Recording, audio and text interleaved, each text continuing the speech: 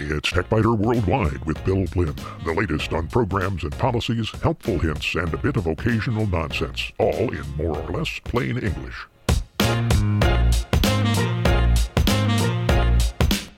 Podcast number 821 for the 3rd of March, 2023. This week, until now, Adobe's Lightroom and Lightroom Classic offered no way to add more than a single mask to an image. That's no longer the case, and the change gives users the ability to make modifications that previously would have required using Photoshop. In short circuits, Netflix has been trying to find a way to limit password sharing and is testing one option in South America. How long will the disk drive in your computer last? There's no way to tell for sure, but the annual disk drive report from cloud backup company Backblaze offers some useful clues. And 20 years ago, only on the website, in 2003, airlines were just beginning to introduce electronic tickets. It wasn't until 2008 that the conversion was nearly complete.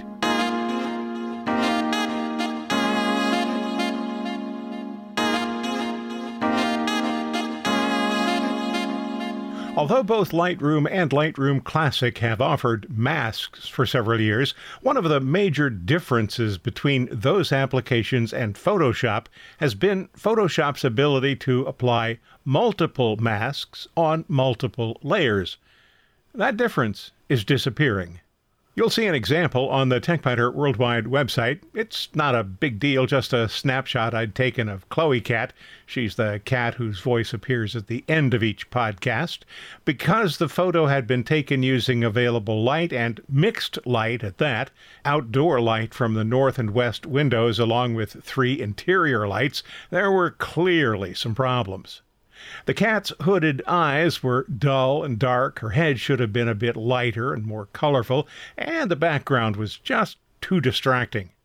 I decided to apply 3 masks, one to the background, another for the cat's face, and a third for her eyes. This is the kind of job that previously would have required editing in Photoshop. But Lightroom's new masking capabilities eliminate the need to create a huge TIFF file for use in Photoshop and the extra steps required by editing the image in an external program. As is the case with most cats, Chloe is fur-covered, and fur is one of the most challenging objects to select. Adobe's mask refinement tools have improved greatly in recent years, and now artificial intelligence often gets the selection exactly right without any help from the user. There are specific options for selecting a background, selecting the main subject, selecting a sky, or selecting people. I used the background selection, main subject selection, and then the brush tool for the eyes. After selecting the background, I reduced the exposure by about half an f-stop and also dialed down saturation, texture, and clarity. For the face, I increased the exposure by about 0.8 of an f-stop, added a little dehaze, which effectively increases sharpness. I used the mask on the eyes to increase the exposure by a little more than half an f-stop, and I shifted the color temperature slightly toward yellow. In addition to being able to create multiple masks, Lightroom has new types of masks. Linear gradient, radial gradient, and brush options still exist. Now there are options to select objects, subject, sky, background, people, and color range, luminance range, and depth range. The masks are used to create non-destructive modifications to images, so I can remove or turn off the masks on the image of the cat to get back to the original picture if I want to, because the modifications are written to a catalog file, not to the image itself. The mask, which can be shown by a color cast over the image, controls which parts of the image will be modified. The overlay is red by default, and you'll see that on the TechBiter Worldwide website, but it can be changed to any other color that the user prefers. By default, masks are numbered when they're created, but it's a good idea to name them, particularly if the image has several masks. I named the masks in the cat picture Eyes, Face, and Background. Clever, huh? That way it's easy for me to locate the appropriate mask if I want to modify it. I could, for example, change the eyes mask to turn the cat's eyes blue or green. When selecting people, Lightroom looks for all of the people who can logically be selected within an image. In a photo with two people in the foreground of a dining room in a restaurant, one relatively prominent person in the background, and others sitting at tables, each of the people in the foreground was selected, as was the single person in the background. Once masks had been applied, I could change exposure, contrast, color, and many other characteristics individually for each of the people. There have been other improvements in the current version of Lightroom Classic. The healing tool now has clone and content-aware remove options. The image I've used to illustrate content-aware remove is from a ball game. One boy is running toward first base, the first baseman is watching for the ball, and the pitcher is in the lower left. Normally, I would leave the pitcher in the frame because the composition is better that way. But let's say for whatever reason I want to remove the pitcher. There are two choices, cropping and content-aware remove. Cropping would harm the composition by placing the first baseman too close to the left edge, so content-aware remove is the better choice. After selecting the healing tool and the content-aware remove function, I used the brush to select the pitcher and a little bit of the area surrounding the pitcher. Lightroom did the rest. Careful observers will note one small flaw at the left edge of the image. If this bothers you, removing it would be easy with the clone tool. Some modifications do still require Photoshop, and that's easy because Lightroom Classic and Photoshop communicate with each other really well. For example, you might want to colorize an old black and white photo. Neural filters are relatively new additions to Photoshop, and they are updated regularly. Some of the filters are clearly labeled as beta options: skin smoothing, smart portrait, makeup transfer, style transfer, colorize, super zoom, and JPEG artifact removal are finalized. They're completely ready for prime time. Landscape mixer, harmonization, color transfer, depth blur, and photo restoration are all in beta. Portrait generator, water long exposure, shadow regenerator, and noise reduction are on a wait list. That means they're not currently being developed, but they will be if users have sufficient interest.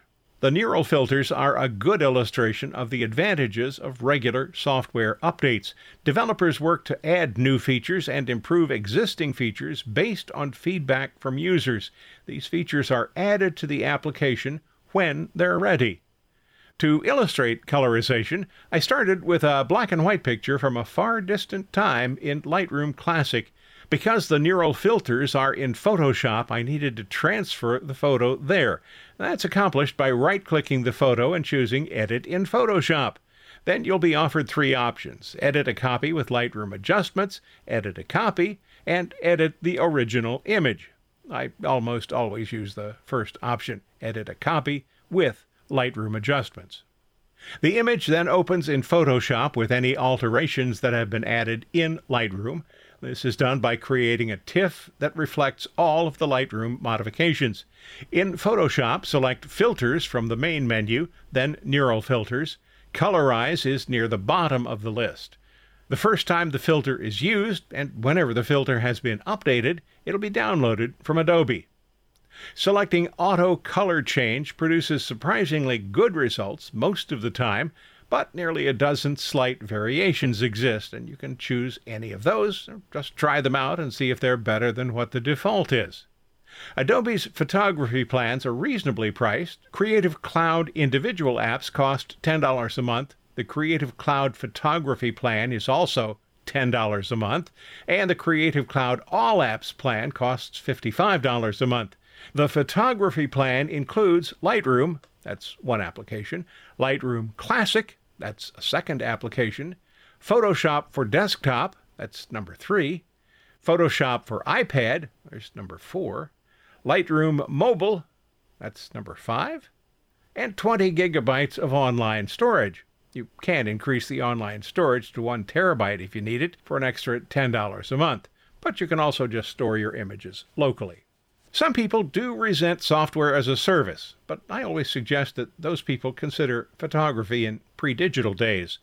$10 would buy maybe a roll of 36 exposure, 35mm film, processing, and prints. You had no control over the prints unless you had your own darkroom, or you used a professional lab at a much higher price. You couldn't take pictures with the phone in your pocket because you didn't have a phone in your pocket.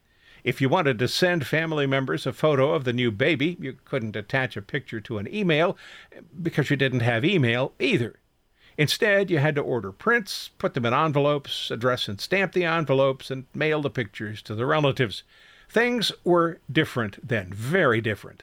Anybody who was at all interested in photography probably spent a lot more than $10 a month on the hobby just for film and processing. Software as a service ensures that you always have the latest features, many of which save time. Removing the ball player in my earlier example would have been time-consuming with an old version of Photoshop. Those old versions still work, and they'll continue to work for a long time, but you'll be missing out on tools that can make your photos better and do the work faster and with less effort. If you find these podcasts useful, and I hope you do, might you consider a donation? There are no ads here, and support from listeners is the sole source of income. It's easy. Just visit the website and click the donate button near the top of any page. You can make a one-time donation or schedule a repeating donation every month. I thank you. And so does the cat.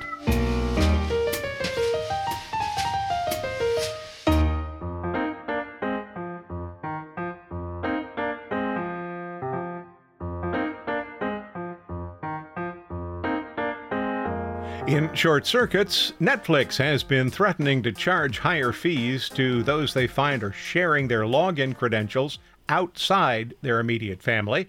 Now, maybe it's backing off just a bit. Users in Chile, Costa Rica, and Peru are already paying higher fees if their credentials are used frequently from a location other than their primary location. According to Netflix, a primary location is set by a TV that is signed into your account and is connected to your Wi-Fi network. All other devices signed into your account on that Wi-Fi network will be associated with your primary location and will be able to use Netflix. Users don't have to declare a primary location, but if they don't, Netflix will set one for them using what appears to be the primary IP address. During the month I lived in an assisted living facility, Netflix sent a semi-surly email whenever I logged in from there. Clearly, they had identified my primary location. Allowing non-household members to use account credentials in the 3 South American countries generates an additional fee for each additional location. The fee is less than the cost of a full monthly Netflix subscription.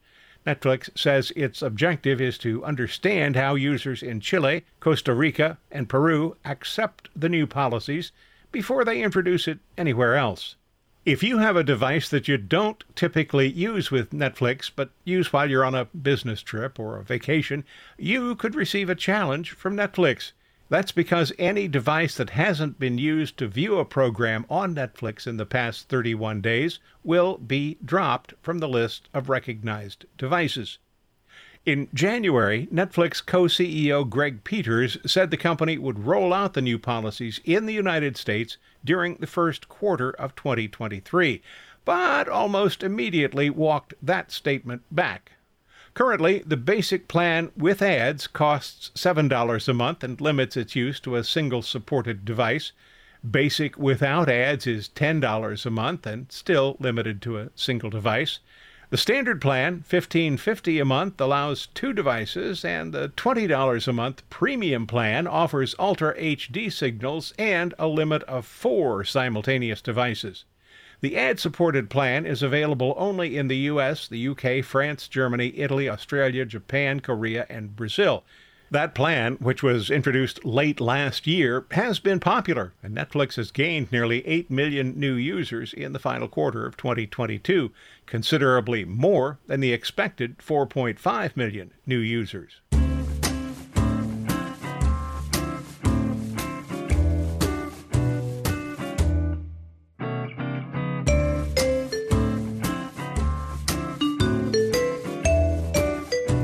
Other than heat, time seems to be the primary threat to disk drives. Cloud backup company Backblaze has more than 235,000 disk drives in operation, and that gives the organization a lot of data. Let's take a look at the Backblaze annual report on hard drive failure rates. More than 4,000 disk drives are boot devices, so they were not analyzed in this report. The company started with 231,309 data drives and removed 388 drives that were used either for testing or there were fewer than 60 in use. So the report actually covers 230,921 hard drives from HGST, Seagate, Toshiba, and Western Digital. HGST began as a subsidiary of Hitachi and was acquired by Western Digital in 2012 and then phased out in 2018. Mechanical disk drives were once expected to run for 3 to 5 years, and that's a number that seems to have been burned into our collective memories. A former employer ran many hard drives until they were 10 years old, replacing them only when they failed. Reliable backup and RAID technology made that a safe process. RAID is an acronym for Redundant Array of Independent Disks. When one disk in a RAID array fails, it can be replaced in a way that regenerates the missing data. Daily, weekly, and annual backup tapes were maintained for use if the rebuild process ever failed. As far as I know, it never did. Some of the disk drives I use have run for more than 7 years. That's clock time, and because they no longer run 24 hours a day, a few of those disks probably are more than 10 years old. Most of the disks are from Western Digital, a few are from Seagate. If you're looking for the most reliable disk drive, the Backblaze report offers a few clues, but little that's definitive. Only one drive model had no failures in 2022, an 8-terabyte Seagate model. The report notes, though, that only 79 of those drives were in service, and the 79 drives ran for a combined total of just 22,839 days because they're used as spares to replace 8-terabyte drives that have failed. The report considers only mechanical hard drives because Backblaze still has a relatively small number of solid-state drives in operation, around 2,200 of them. If you'd like to ponder the numbers for yourself, check out the Backblaze website. There's a link from the TechBiter Worldwide website, www.techbiter.com. Seagate drives had the highest failure rate, and Western Digital had the lowest. But those numbers also come with some qualifications. Starting in Q1 of 2021 and continuing to the end of 2022, the report says, we can see the overall rise in the annualized failure rate over time seems to be driven by Seagate and to a lesser degree Toshiba, although HGST contributes heavily to the Q1 2022 rise. In the case of Seagate, this makes sense as most of our Seagate drives are significantly older than any of the other manufacturers' drives, and that is directly from the Backblaze report.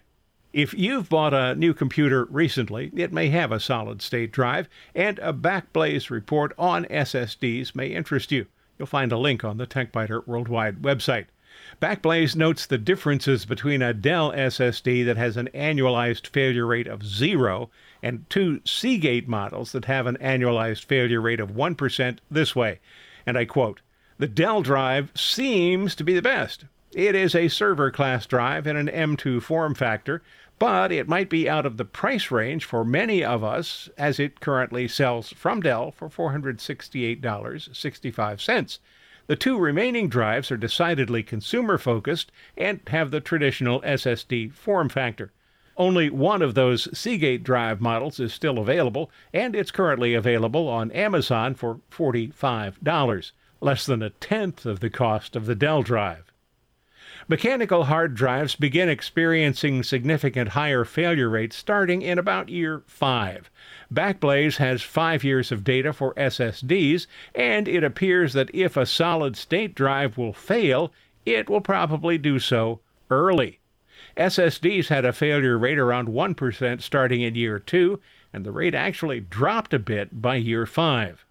There is no way to know when a disk drive will fail, but there are some clues. Most drives now include SMART technology. SMART's an acronym for Self-Monitoring, Analysis, and Reporting Technology, and it reports various attributes of a disk drive. A utility such as the free Crystal Disk Info displays information about the computer's disk drives. My primary computer has an SSD boot drive, 4 data drives in a device that connects through a Thunderbolt socket, and a USB drive that's used to maintain copies of working documents. Crystal Disk Info's display varies depending on whether the disk being monitored is an SSD or a mechanical drive. It reports basic information at the top of the screen for each drive, the drive's temperature and its general condition, good, caution, or bad. Raw data values are shown in the lower half of the display using hexadecimal numbers. Hex numbers are the same as decimal numbers from 0 through 9. After that, 10 through 15 are shown as A through F. For SSDs, the most critical values are the percentage at the top of the screen, the temperature, and the critical warning flag. For mechanical drives, health status and temperature are important, but also check the raw values for read error rate, seek error rate, spin retry count, and uncorrectable sector count. The numbers should all be low, and the uncorrectable sector count should be 0. So, to answer the question I posed at the outset, there is no way to tell when a disk drive will fail. Track the drive's performance, keep the temperature under 60 degrees centigrade, and maintain a reliable backup to avoid data loss. There is a very good way to know what was going on in 2003. Just check out 20 years ago on the TechBiter Worldwide website. Back then, airlines were just beginning the process of eliminating paper tickets.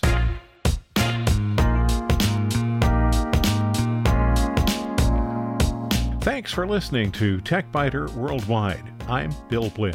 There's more on the website, techbiter.com, and if you have a question or a comment, use the contact link you'll find there. Stop by again next week for another session.